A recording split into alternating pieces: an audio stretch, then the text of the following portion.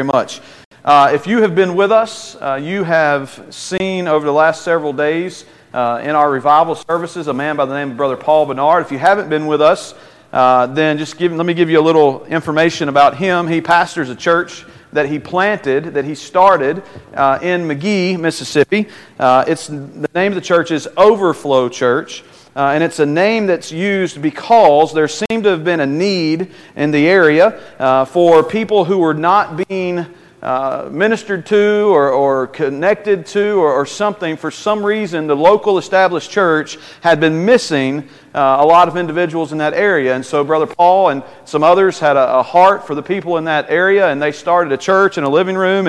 And as you heard him if you were here, it has grown to, they'll have 3 Sunday morning services this morning, and have somewhere between 500 and 700 people there between the 3 services. And so God has taken a group of people that were small in number in a living room and has really grown them. And so if you were here, or if you just hear that, you may, as others, begin to start thinking, wow, that's a pretty amazing feat that has taken place. And this guy must be amazing, and these people must be amazing, and there's a lot of growth taking place there. And so how can we have an overflow church?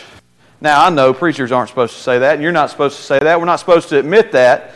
But really, we find ourselves thinking that, don't we? How can we have an overflow church? Well, let me just point something out to you this morning. That can be a wrong question, or that can be the right question. And so we need to take a look at that this morning about how we can be an overflow church. Overflow Church is doing a wonderful ministry in the area in which they're in.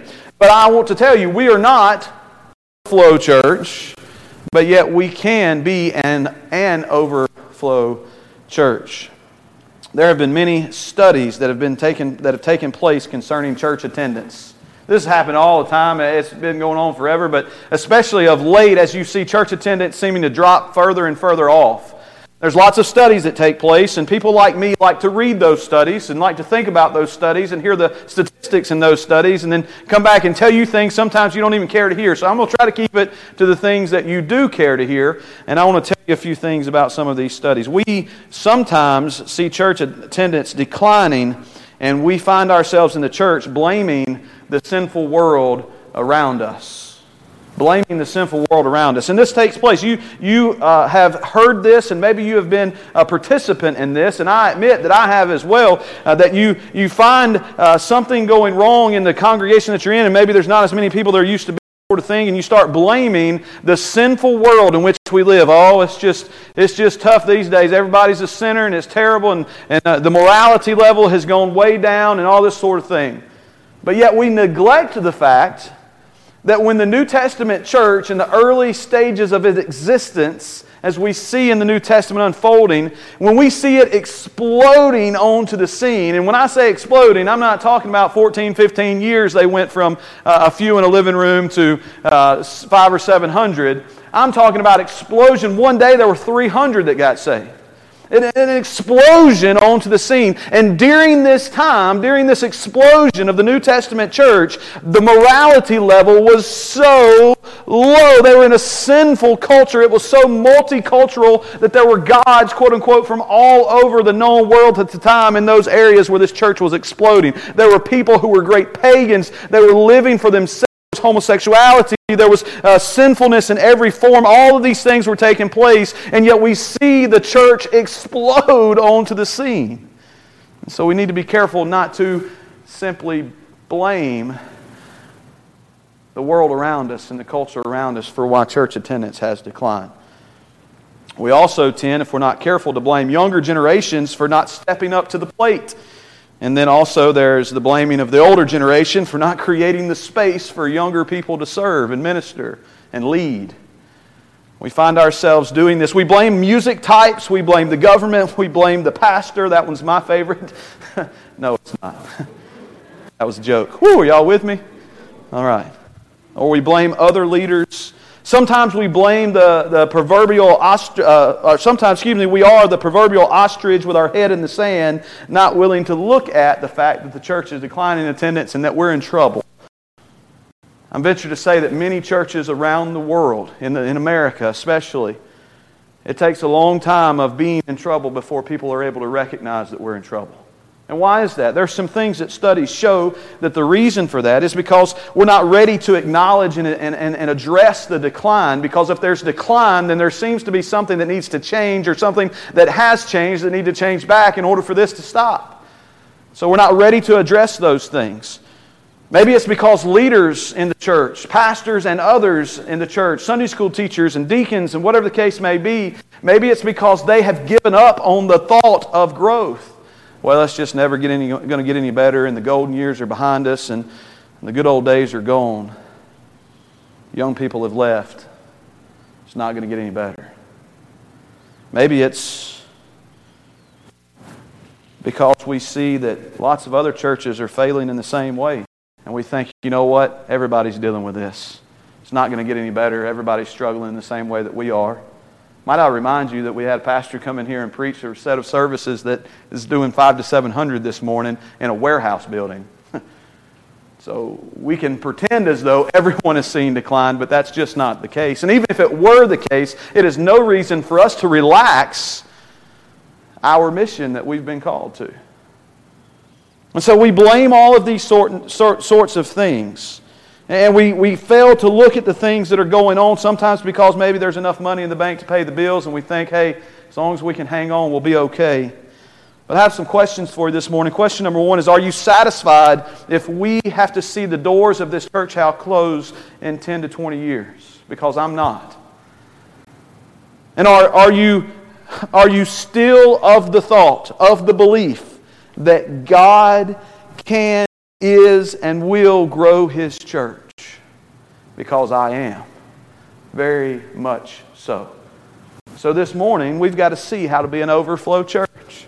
I didn't ask Brother Paul if I could use their name over and over this morning, so y'all don't tell him, okay? How can we be an overflow church? Let me tell you some things that this doesn't mean. I told you we're going to start a little different. We're going to get into the Word in a moment, but we're going to stay back just a few more minutes. Let me tell you some things that this doesn't mean when I say how can we be an overflow church. Because as I've already mentioned, it does not mean how can we be overflow church in McGee, Mississippi. That's their context and it's not ours. That's the way that God has called them to minister in certain specific ways, and it's not the way God has called us to minister in certain specific ways. Now, there is great commonality between us that God's called us to, but there are specifics in some certain ways that God has placed on their leadership, on their heart, and it's kind of their thing. And God has given us our things. Now we have a commonality in our calling, and we have a commonality on who we are to love, who we are to be willing to bear with, and all those sorts of things. We're going to see that in the text this morning. But we have a specific calling as White Oak Baptist Church, and we're not going to try to be anyone else except for who God has called us to be. And so that's not what it means. It does mean, how can we as the church in White Oak be a welcoming, loving, don't care what the naysayers say, gospel-centered, radically changed, Holy Spirit-empowered church? How can we look like that? Not like overflow, but like Jesus. This does mean, how can we as the church in White Oak get past preferences and get to people? How can we as the church in White Oak get over religion and get to reach? How can we as the church in White Oak get beyond self and get to serving? How can we as the church in White Oak get through hurt and get to health?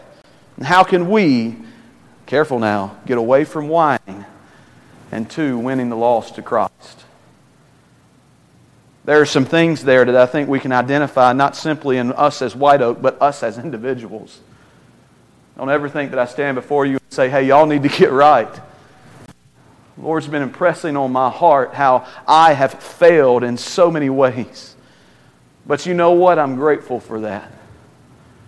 Because I know God's not through with me. And if we would recognize as a church even that we have failed in some ways, we would know that God's not through with us. And I know that for a fact, that He is not through with us as White Oak Baptist Church in this community, on this hill. And can I tell you what's been going over and over and over and over in my mind? You know, from the beginning, I'll say it probably till I leave here. Y'all run me off one, that we want to be a church that's rooted in the Word, growing in Christ, and bearing much fruit for the glory of the Father. Can I tell you one way we're going to be able to do that? It's got to be present for us to be able to do that. We're going to be a welcoming church. All this week, while Brother Paul was preaching, all this week, this small little phrase kept rolling through my mind. If this is not us, we're never going to see God do what He wants to do in and through us. You're welcome at White Oak. You see, because I know this to be true. Whether it's true or not, I know this to be the perception. There have been many people that I have talked to personally that feel as though we're not welcome at White Oak. Now, I've told you before, is oftentimes not reality. But the problem is, it is their reality, and it's exactly what they believe with all of their being. And if it's not true, then let's show them that it's not true. You're welcome at White Oak. I'm not good with motivational speaking. Can I just get you to help me, though, real quick? Let's practice, because this is going to be our mantra, okay? Let's practice. You are welcome at White Oak on 3. Maybe you've never said this before. You need to put it in your vocabulary. You ready? 1, 2, 3. You're welcome at White Oak. Can I tell you what I know to be true? I know without any hesitation or doubt in my mind, if we are a nice people, if we are a welcoming people, if we are a kind people, if we are a people that are open to folks that are messed up, we can still fail. You didn't think I was going there, did you? We can still fail. It's not simply about being welcoming. It's about the gospel. It is about honoring God with who we are. It has gospel implications, because if people don't think that we care and can see it very clearly, if we do or not, then they're never going to care what we know. And that is how to be reconciled to a holy and just God through His Son, Jesus Christ. So here is what I want us to know. We've got to get away from those things that are crippling us and get to being the church that God has called us to be. And part of that, simply, you say, that's preacher, that's too small and simple. It's not profound enough. I'm not a very profound guy. But if you would have such an attitude, you see, it's easy to say it. If you would have such an attitude about yourself, if we as a church would have such an attitude about ourselves that you are welcome at White Oak, then things are going to begin to change. Not overnight, most likely. God can do what He wants to. But can I tell you this? It took a lot of years for people to get the impression that they weren't welcome. It may take many years for them to get the impression that they are. And don't get me wrong. There's no one in here. And if you are, don't tell me. I don't want to be mad at you. There's nobody in here that's like, man, those folks ain't welcome here. I don't want people to come in here. I've got it just like I want it. I know that's not the attitude. But whether we believe that or not, it can sometimes be conveyed in the way that we act. So, I have the answer. How are we going to be an overflow church? How are we going to be a welcoming church? How are we going to love on people the way God has called us to love? I have the answer. Are you ready? Write it down. Are you ready? Here it comes. We must please others. I just lost some of you. Like, wait a minute. Please others. That don't sound right. Well, look, I'm going to be LeVar Burton. You don't have to take my word for it. Turn with me to Romans chapter 15. Romans chapter 15. While you're thinking, whoa, preacher, wait a minute. You're getting this one wrong. I want you to see in God's Word that God tells us to be people pleasers and how we've distorted what that means. And we need to get back to the genuineness. Is that a word? I struggle sometimes. The genuineness of that meaning, people pleasers. Because we certainly, to be an overflow church, must be a congregation that pleases others. In this passage of Scripture we're going to read the beginning there of chapter This was written by Paul. He's a servant of Christ Jesus, it said in Romans 1:1. And we know that he wrote this letter to a church in Rome, to the church in Rome. All those in Rome who are loved by God and called to be saints, it says in Romans 1:7. But we know that God is the author. He is the one who breathed this out through Paul. It is his word. In Rome, there were some Jewish Christians who were not wanting to give up certain ceremonial aspects of their religious heritage. There were things that they were doing that they didn't want to give up, that were really tied to the old covenant. They weren't living in their freedom in Christ. There were some things there that were very Jewish-like rather than being Christ-like, but they were non-essential things. How do we know that? Because God, through Paul, is telling people not to worry about those things. And so others were being ridiculed because they were not exercising their freedom, and some were being ridiculed because they were living in those religious rites. And so they were focusing on things that didn't matter. In the whole scheme of things that really and in the New American Commentary, it says the church does not exist as a judiciary body to make pronouncements on issues that in the long run will prove to be of no real consequence. Let me shorten that up for you. We ain't supposed to be thinking about and worrying about and making judgments about those things that don't really matter in the whole scheme of things. That's not the purpose of the church. It never has been, it never will be, and if we have that, we need to make sure that we're putting that aside, because that's not what we are. So I propose that we, the Americanized church, have gotten really good, though, at doing this. We've gotten really good at focusing on the things that do not matter. We're really good at it. Sometimes we're so good at it we don't know that we're being good at it. I'll name some things, you see if they ring a bell. How long one's hair can be is something that we focused on. For girls, it needs to be longer. For guys, it needs to be shorter. We focused on that before. Maybe we don't do it now, but we have. You know people, possibly personally, that have harped on how long someone's hair should or should not be. It's things that in the end really do not matter. Tattoos, can they be visible on the body of a believer? Suits and ties, are they required? Dresses or pants? Now, that's not about guys. We're not wearing dresses. But if you don't know this, and a lot of you do, because a lot of you got more gray hair than I do, I'm sorry. But there was a time when this issue of dresses and pants was a big deal in the Baptist church. You better not walk up in the Baptist church on a Sunday morning with a pair of pants on if you were a female. Things that weren't necessarily essential. The duration of a service. Who put that there? The style of a music that is sung. The church has gotten good at focusing on things that don't matter. We've gotten good at it. We really have. But it's not something that we should be patting ourselves on the backs for.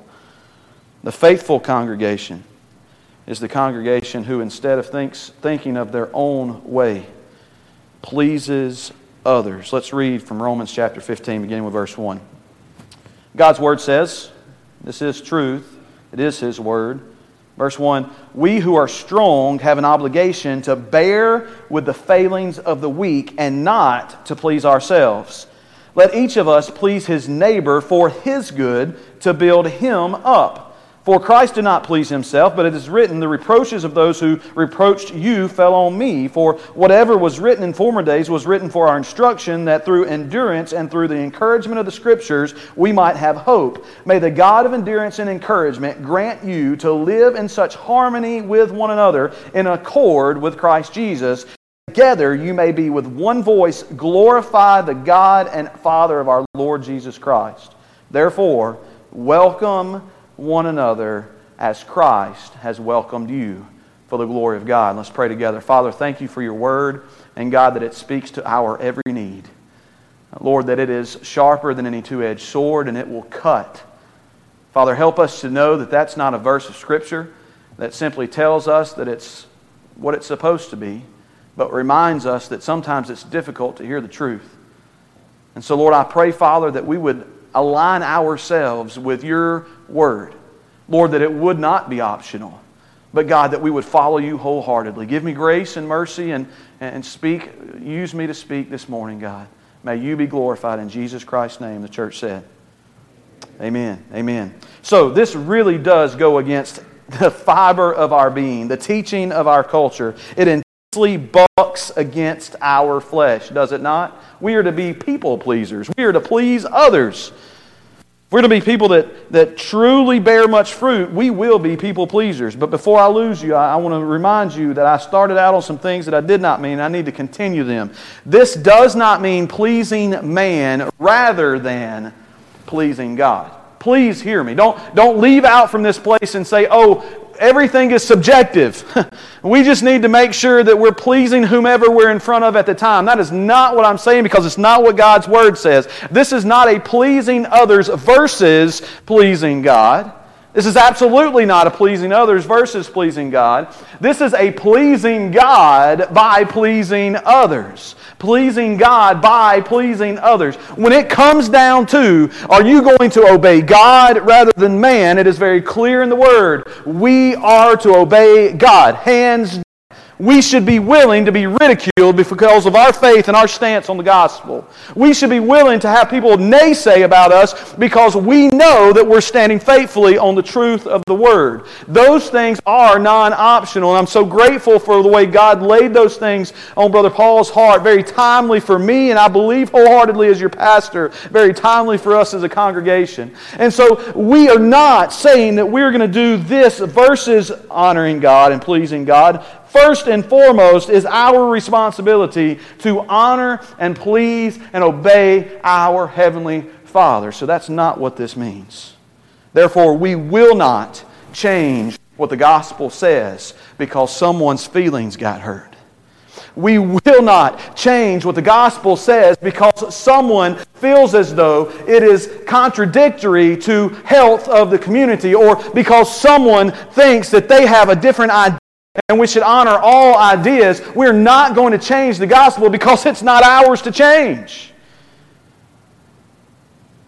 This also does not mean that we'll never speak truth that cuts.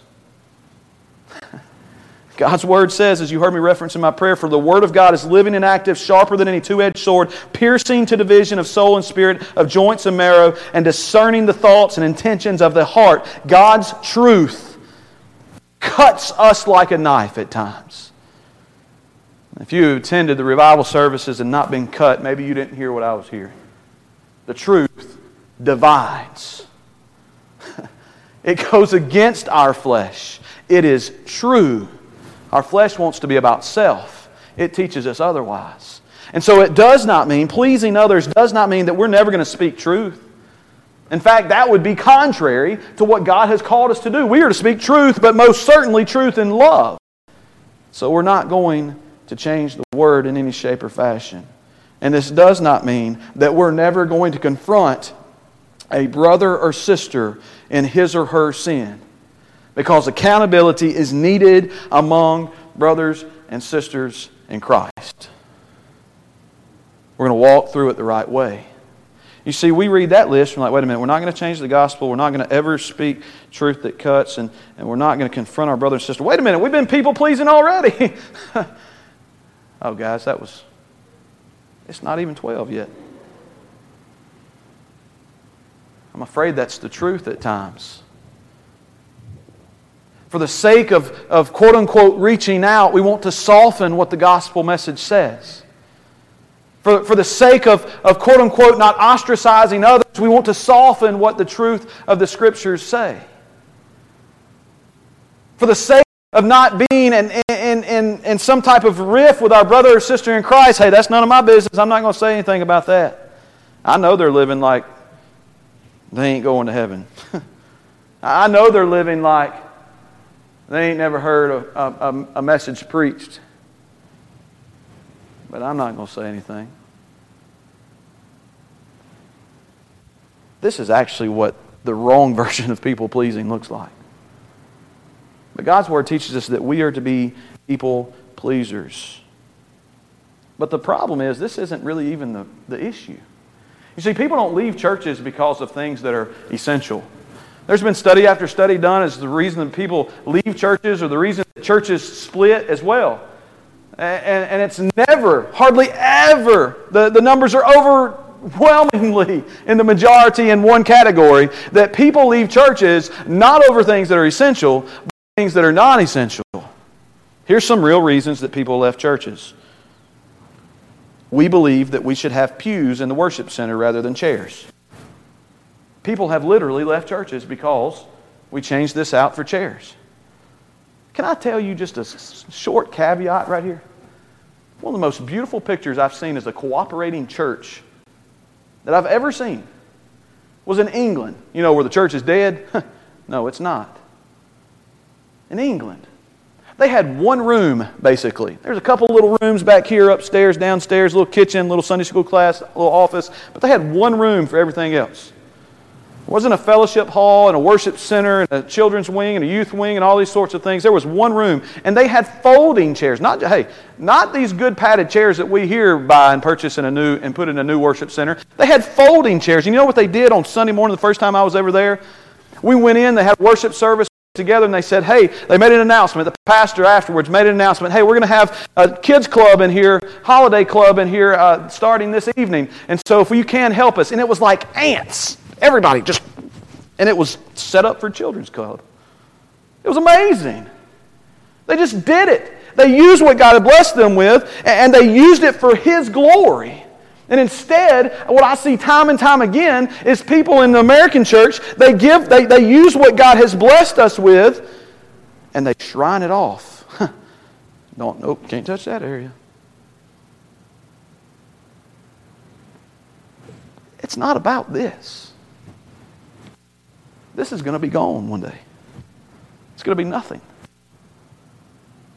God has blessed us with this facility to glorify Him and to reach this community. A place that we can gather comfortably to worship on Sunday morning. Praise the Lord, grateful for it. Hey, it's cooler this morning. You've been at revival services, it's been hot. Wasn't sure if it was just the air went out or the Lord was getting on me too much. I didn't know. But praise the Lord, we've been blessed to use it for His glory. Other reasons people leave the church, non-essentials. Should the flags be present or should they not? I'll go a step further. Should they be up front or should they be in the back? Should they be out there? People have literally left the church over where the flags were positioned or not positioned in the worship center. Hymns versus praise songs. We don't even have to go there. We know that. Organ versus keyboard. Drums or no drums. Argument over the length of the pastor's beard.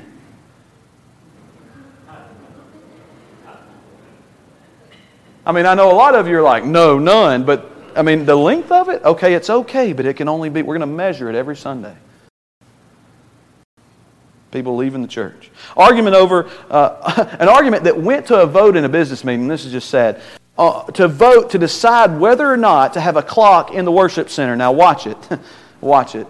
I know. I've given someone an idea on that one. A petition to have all church clean shaven, and they must not have been Baptists because we all know that once shaved, always shaved. Come on, guys. That was a good one. If you didn't understand it, I'll explain it after.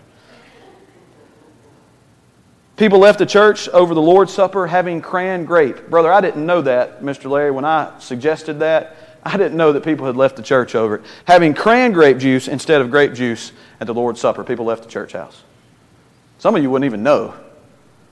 But some of those people didn't know either, but when they got told, they left. That's heresy. People leave because they don't like the pastor, they don't like the music, they don't like the color of the carpet in the nursery. Non-essentials. And we have forgotten the essentials of the Word. Look in Romans 15 with me real quick. I know I'm running out of time, but I'm going to move quickly. Point number one, if we're going to be a people-pleasing church the way God desires us to be people-pleasing, not the way the world has hijacked this phrase. Point number one, we need to, people-pleasing means bearing with one another. Verse 1 says, we who are strong have an obligation, we are bound to bear with the failings of the weak and not to please ourselves. Bear here is the same Greek word that is used in Galatians 6, 1 through 2 that says, brothers, if anyone is caught in any transgression, you who are spiritual should restore him in a spirit of gentleness. Keep watch on yourself lest you too be tempted. Bear one another's burden and so fulfill the law of Christ. This is the same word that is translated in Galatians 6 where it's speaking about sin. It's not just, hey, someone's a little weaker in their faith in this particular area. No, it's talking about people who are believers who are in sin. And I echo the words of my brother in Christ, Paul, that says we will never be able to bear with those that are outside of this place. We will never be able to love those that are outside of this place if we are unwilling to love on and bear with the ones that we call our own. And instead, when he said what they do at their church when somebody falls into sin is they pounce on them. I thought, yeah, we do too. Wait, that's not exactly what he meant. Pounce on them in order that we might lift them up and bear with them and walk with them through that. Word says be careful. Watch out lest you too fall into temptation. Watch out. Hey, you struggle with lust in your life. You struggle with pornography. You're not the one to be walking through that with the other one. You struggle with alcohol, you're not the one to be walking through that with the other one. Not by yourself. But we are to bear with them. And hey, when we're in the position, we want people to bear with us. We want people to be compassionate toward us and patient with us and bear with us. If we are going to be people pleasers, we need to make sure that we are bearing with those who are a part of White Oak Baptist Church, and therefore anyone else who would be willing to come into this place or be in this community or whatever the case may be, anybody that we're loving on. See, the point here is not that you just bear with brothers and sisters in Christ. The point is, if you can't bear with those that are closest to you in the blood of Jesus, then it's difficult to bear with those who are not. So get that right first and you can start learning to do the other. But we need to bear with others. Let me tell you, there's a pastor by the name of John Piper, and he pointed this out. I didn't know it, but he pointed this out, and I heard a sermon one time that he preached, and he says, and I'm not a Greek scholar, so I don't know for certain, but he says that this word bear, that this is the same type language that is used in Matthew 4:21 that says Jesus, it's the time when Jesus is calling disciples unto himself, and he gets to James and John. And he's calling James and John. Where did he see them? He saw them in the boat with their father Zebedee.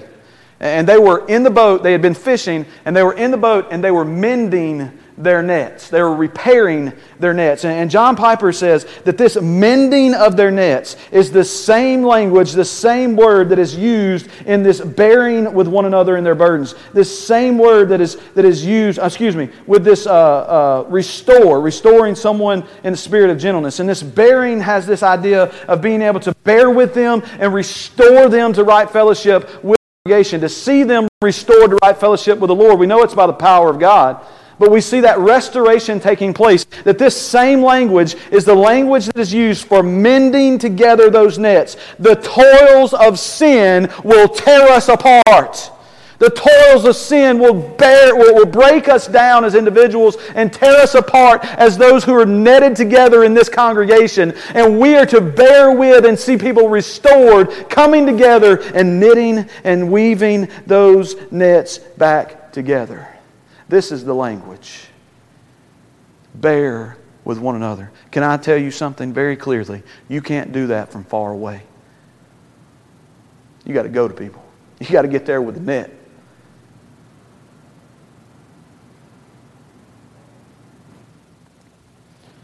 If we're going to be a people-pleasing church, we've got to bear with others. If you want to overflow, bear with them. Also, point number 2, if we're going to be a people-pleasing church, this means growth. Look at verse 2. Let each of us please his neighbor for his good to build him up. This goes with that repairing as well. But with regard to others, we should always be looking to contribute to their spiritual growth. Build them up.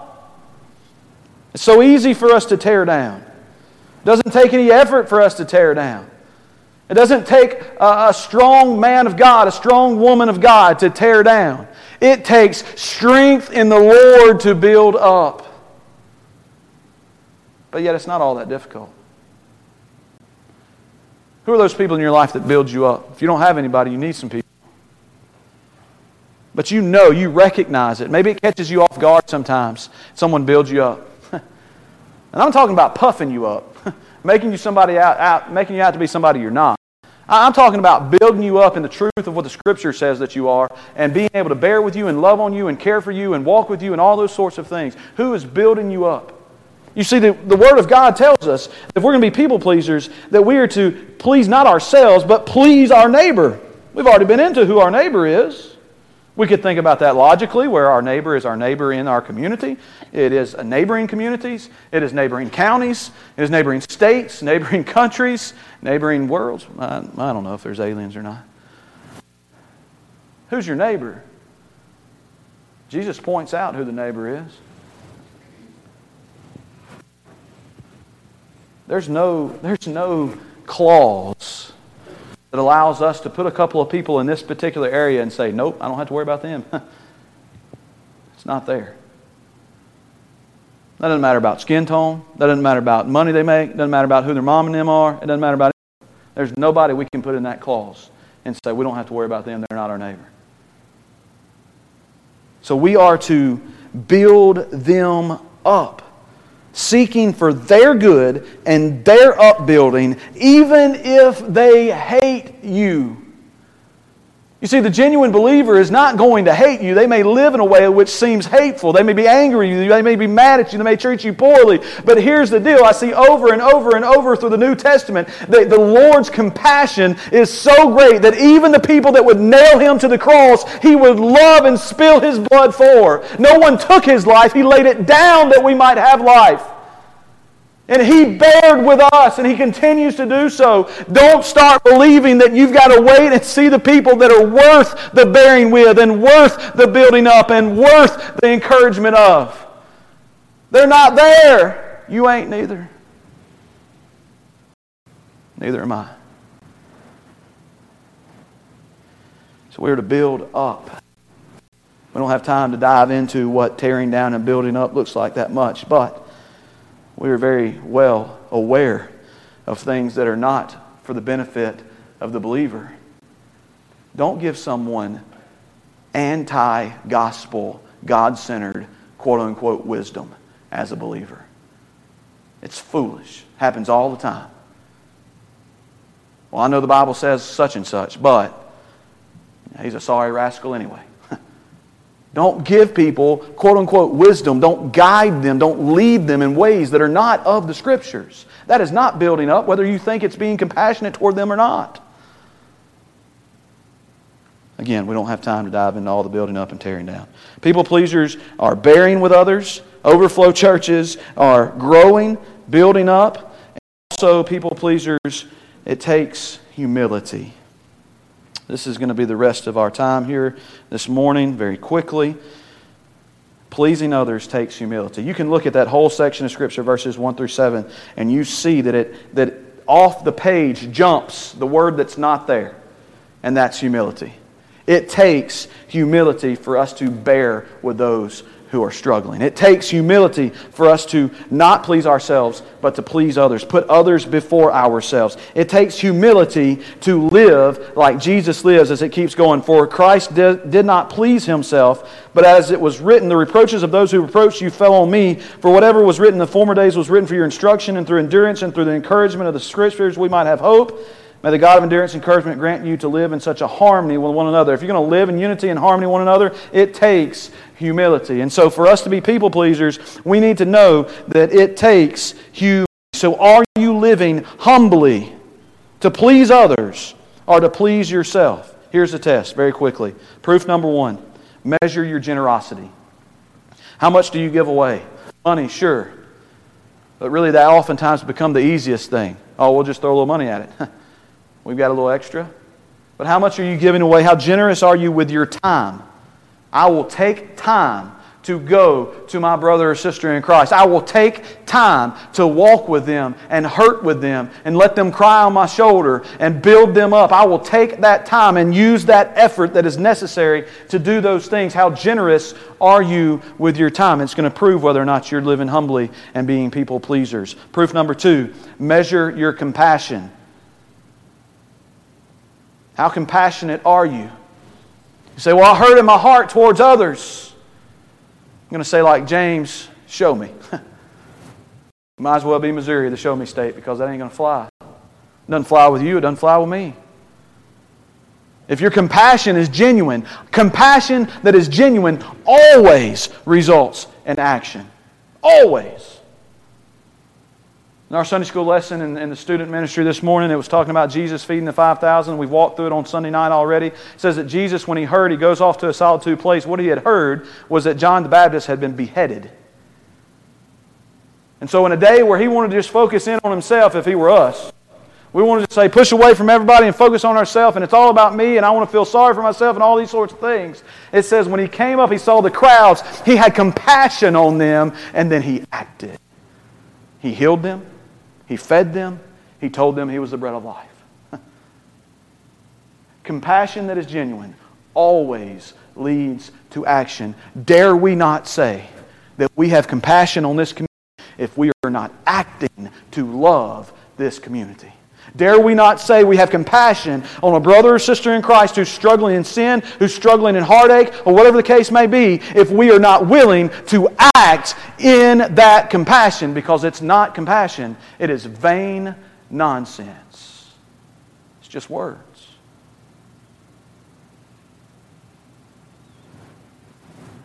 So, you measure your generosity, you measure your compassion,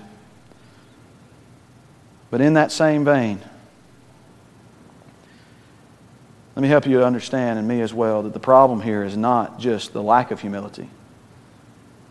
The problem here is the presence of pride. You see, we begin to start saying, well, those people brought that on themselves. They deserve that suffering. Well, very quickly, where does suffering come from? Suffering comes because of sin. Sometimes it's our own present or past sin, our stupidity. Sometimes it's because we're in the presence of a sinful, fallen world. That's all of us, people.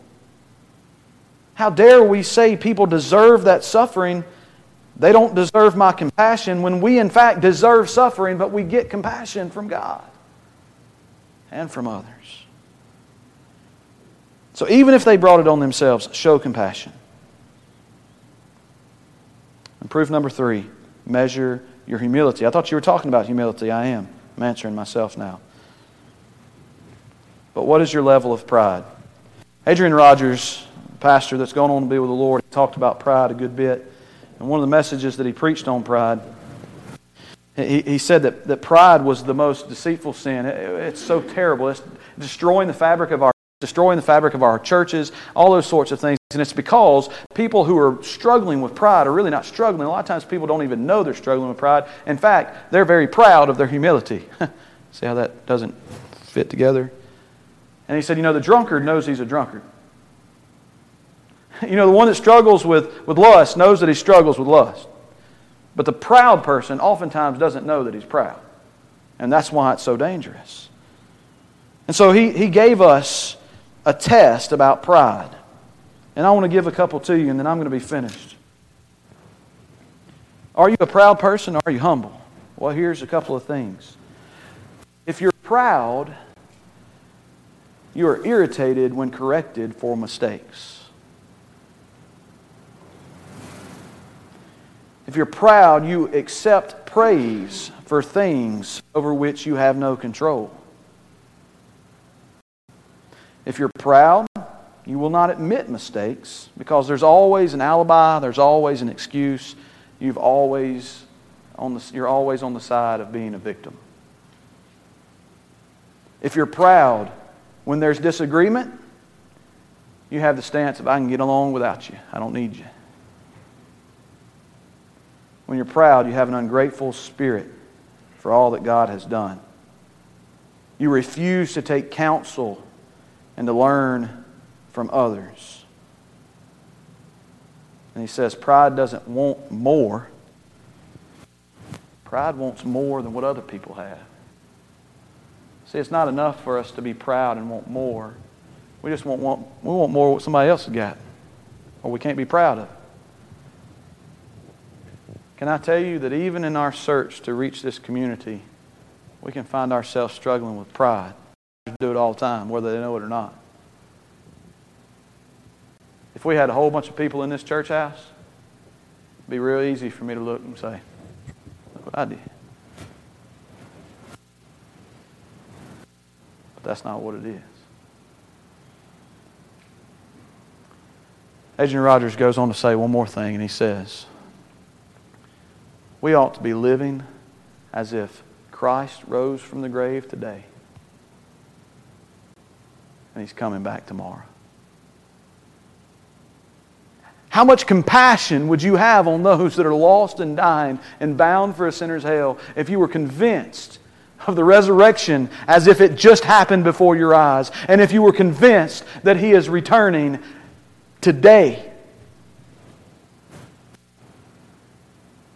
It would change the way we act, I think. It would change the way we live. It would change us to be humble and generous and bear with others.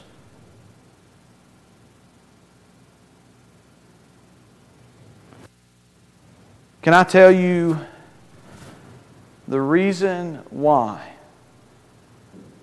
many people can't is that pride is to the point where they have never relinquished control to Jesus. They've joined a church. They've been through the waters, but they have never surrendered their life to Christ. There's no hope. That passage goes on and talks about the great hope that's in Christ. You read on through 13, there's some good stuff.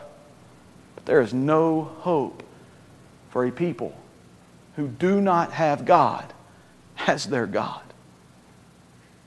So if you're here in this place this morning and you've never surrendered your life to Jesus, we're going to have a time of invitation. We're going to sing together. We're going to do the thing that we always do. But dare you not today do the thing that you've always done. Surrender your life to Jesus today. Surrender to Him knowing that He's the only hope for your forgiveness, for your life, for your hope for today and your hope for tomorrow. He's the only way that can create in you and me that willingness to bear with and have compassion on and love others.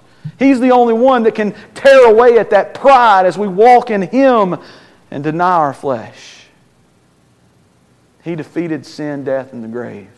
And He can take care of any problem you might have.